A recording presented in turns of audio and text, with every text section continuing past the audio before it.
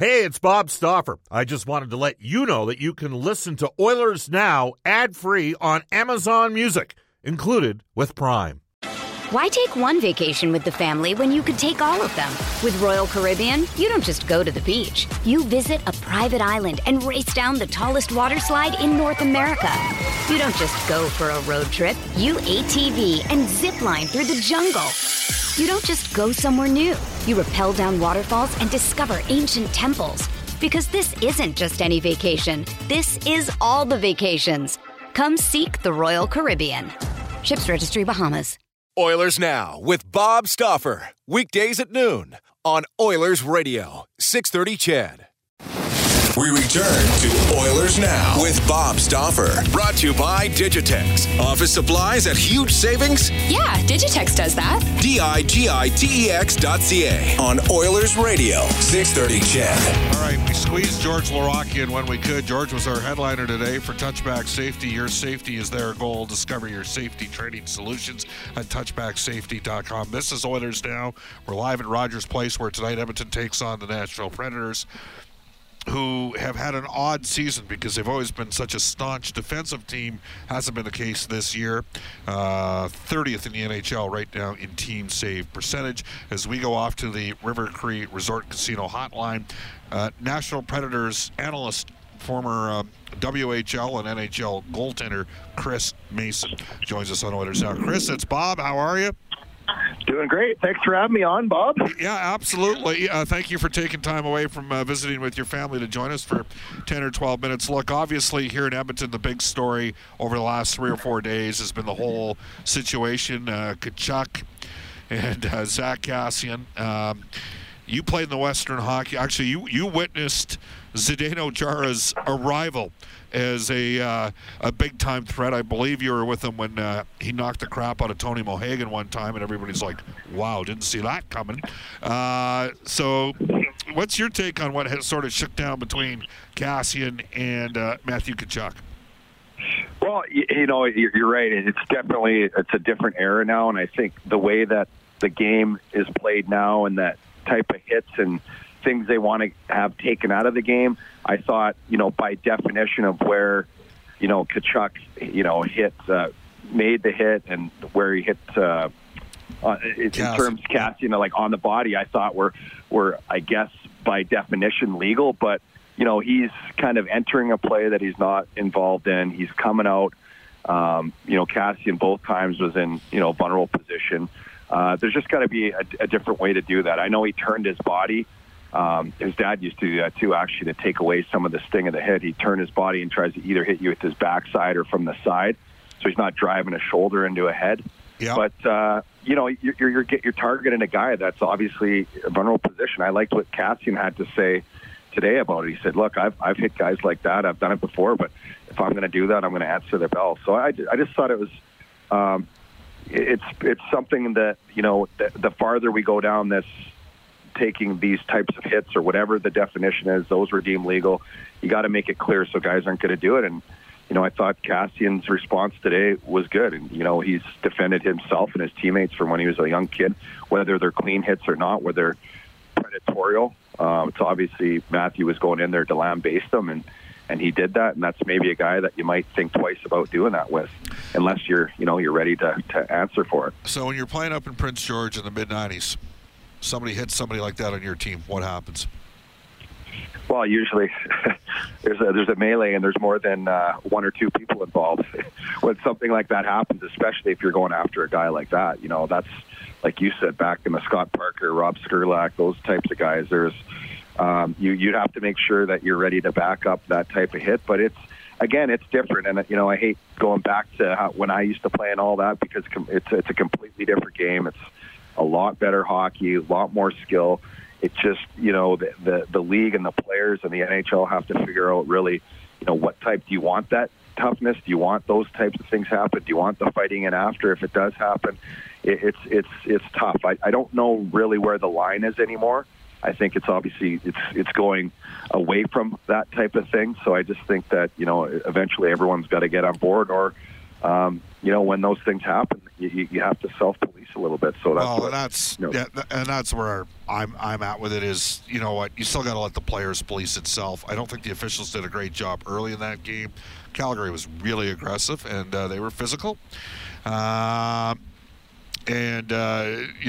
Oilers were the meat, and they were getting pounded. And there was some, and so it was kind of intriguing that he didn't step up and answer the bell. And I actually think, believe it or not, Chris, call me crazy the next time, and we'll get to tonight's game in a second, but I think the next time Edmonton plays Calgary, I actually think Matthew Tkachuk is going to fight Zach Kassian. They're roughly the same size, and it's because I think there's likely been a impetus from his own teammates. Like, dude, you can't do that. If you're going to run around like that, because otherwise somebody else ends up having to pay for it one way or the other. Think there's any possibility of that happening? Yeah, well, I mean, I'll tell you what, I'll be tuning in for that game. I'm sure a lot of people will, because there's nothing better than the Battle of Alberta. I mean, I grew up in Red Deer, so I was been in the middle of that for years and years, and to see it like thriving like it is, and it just makes for the best hockey and the storylines around it. We'll be interested to see. Sometimes these things get built up and nothing happens, but I have a feeling this isn't one of those times. All right. I put out a stat earlier saying the Nashville Predators save percentage is currently 30th in the NHL, which is true. I have a bunch of different guys that assist me with some information once in a while. This text comes from an old friend. He says, Bob, Nashville's 16th in the league, 5-on-5 save percentage at .918. Edmonton is 27th. Where Nashville has fallen apart this year, dead last in the league in PK save percentage, .799. At the end of the day, Peter Laviolette got fired because he wasn't getting enough stops, because the Preds can score here. Or is that too simplistic of a version? It's always hard, I find, when you get into statistics, because you can always, draw certain lines in the season and, let's say, a 10-game stretch or whatever you want to do it for. But they really went through a tough stretch with the penalty kill at the start of the season. They got it turned around, and then it went off the rails again. And it has really been a sore spot for the Nashville players. 5-on-5, they play with anyone. They've got great analytics. They're one of the top teams in terms of goal differential, 5-on-5. Their power play starting to come around. That's still near, low end of the league as well. But the penalty kill has really let them down this year. And, that's one of John Hines' top priority is to get that a little more structured. Guys playing tighter together, trying to attack from the inside out, not going outside the dots as much per se as they were in the past, to kind of really eliminate those big plays, opening up those big cross-ice seams. And you look at a team like Edmonton, they're going to absolutely, first of all, stay out of the box.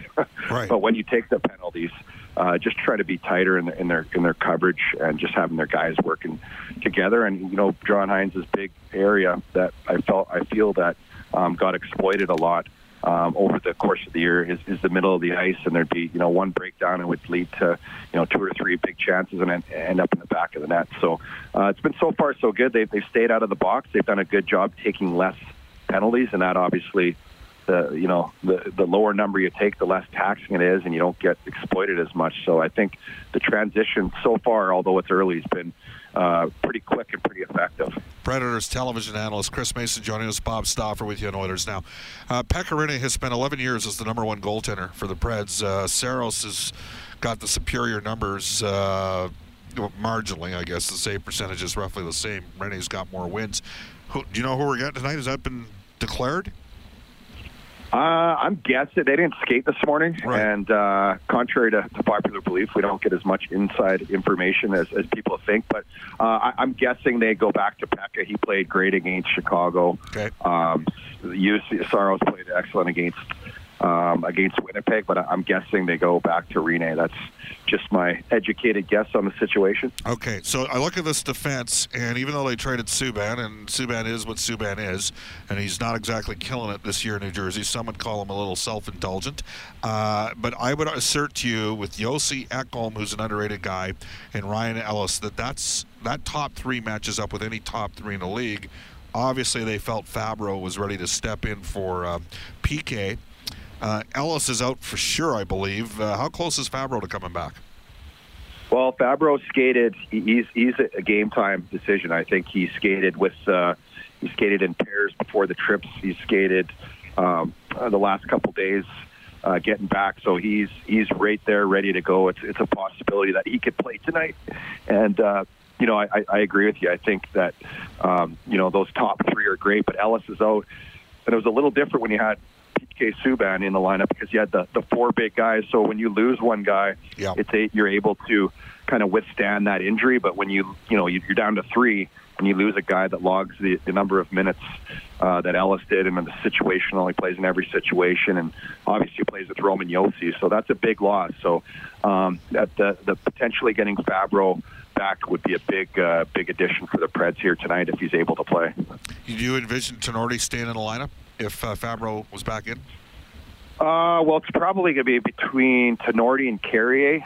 If I'm going by the way that last game went, I felt Carrier had a really strong game. I thought he played well, and he's had a great season in Milwaukee. And by all accounts, by our scouting staff and everybody that watches Milwaukee closely, they feel Carrier is NHL ready in terms of his style of play and the game that he plays. So I would predict that it would be Carrier, just based on the way the last couple games went. I played against Tinordi growing up. No, but when he was in Red Deer in Bantams, nobody would even go on his side of the ice.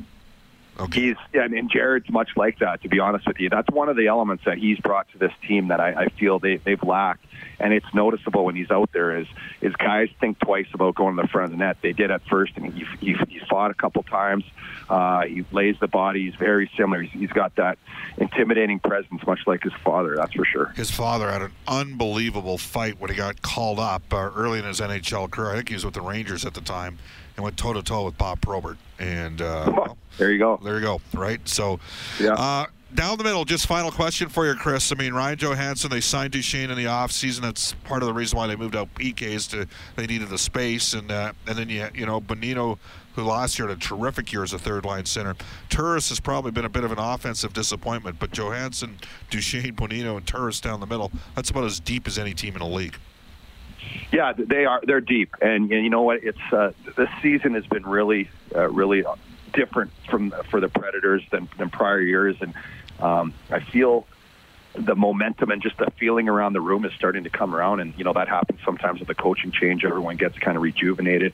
But it's been, that's supposed to be one of their biggest strengths. And I think this year at times we haven't had all the guys going at the same time. So it just seems it's been really streaky and inconsistent in terms of the overall play by, especially by our Preds top guys. I think the depth on this team, they're built to play like that. Four guys, they got 14 goals from Bonino, Rocco Grimaldi's got 8. They're getting a lot of scoring up and down the lineup, but I think those top guys, and that starts with the centerman, they're starting to come around, but they definitely need more. They got a big financial investment down the middle. And, at the end of the day, those are the guys that have to carry your defenseman and your centerman, especially when you get into playoffs. Thanks for giving us 15 minutes of your time. Get back to your family. We'll see you down here tonight, okay?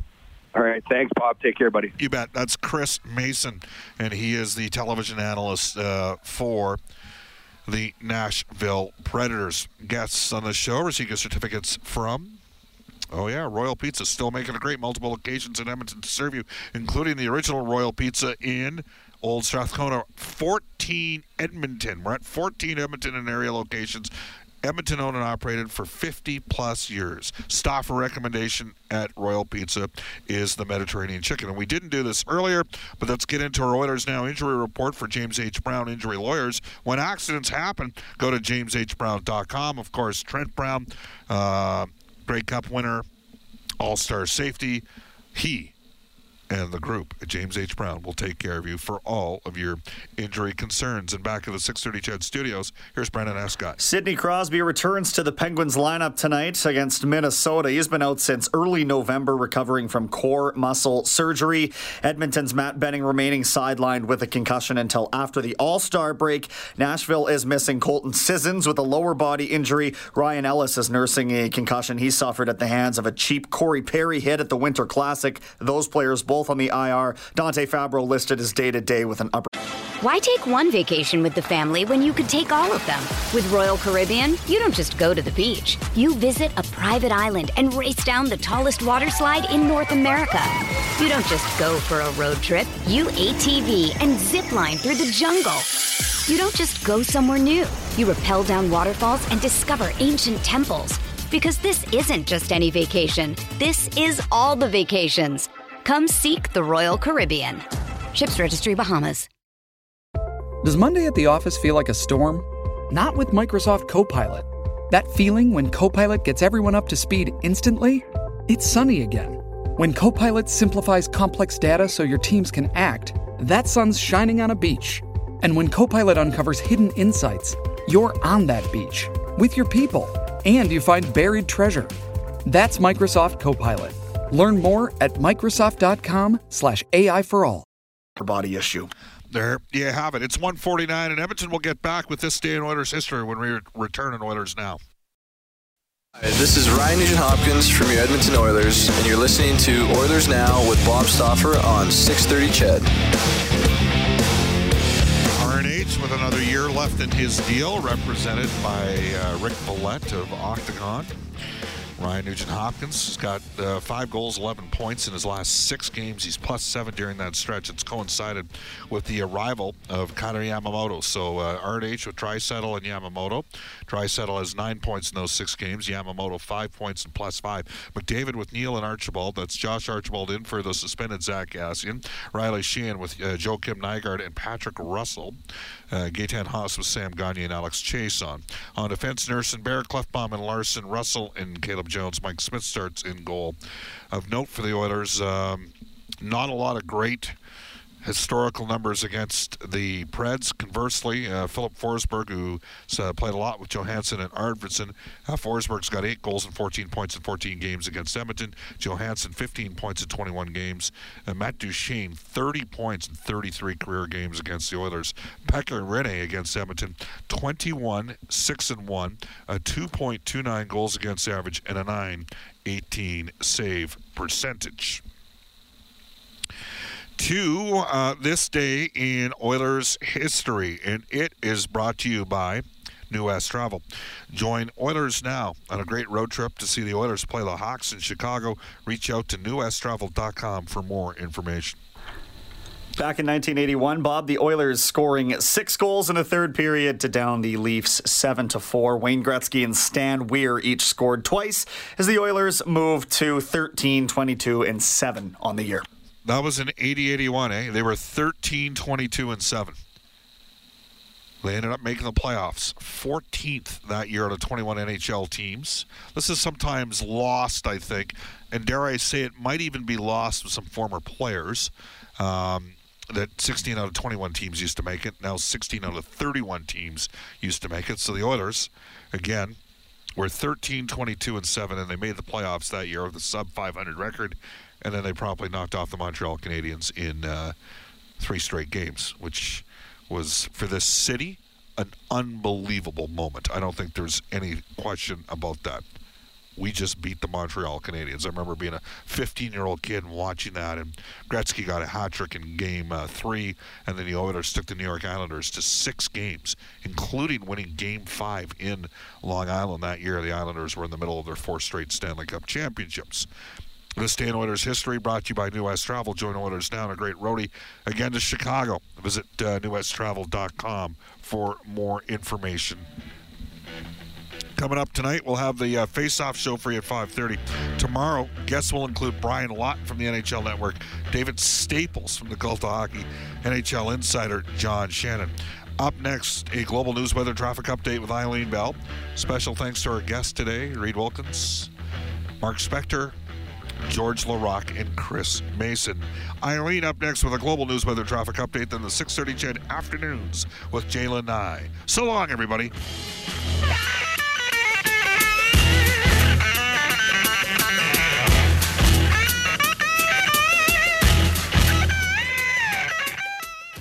Oilers Now with Bob Stauffer. Weekdays at noon on Oilers Radio, 630 CHED.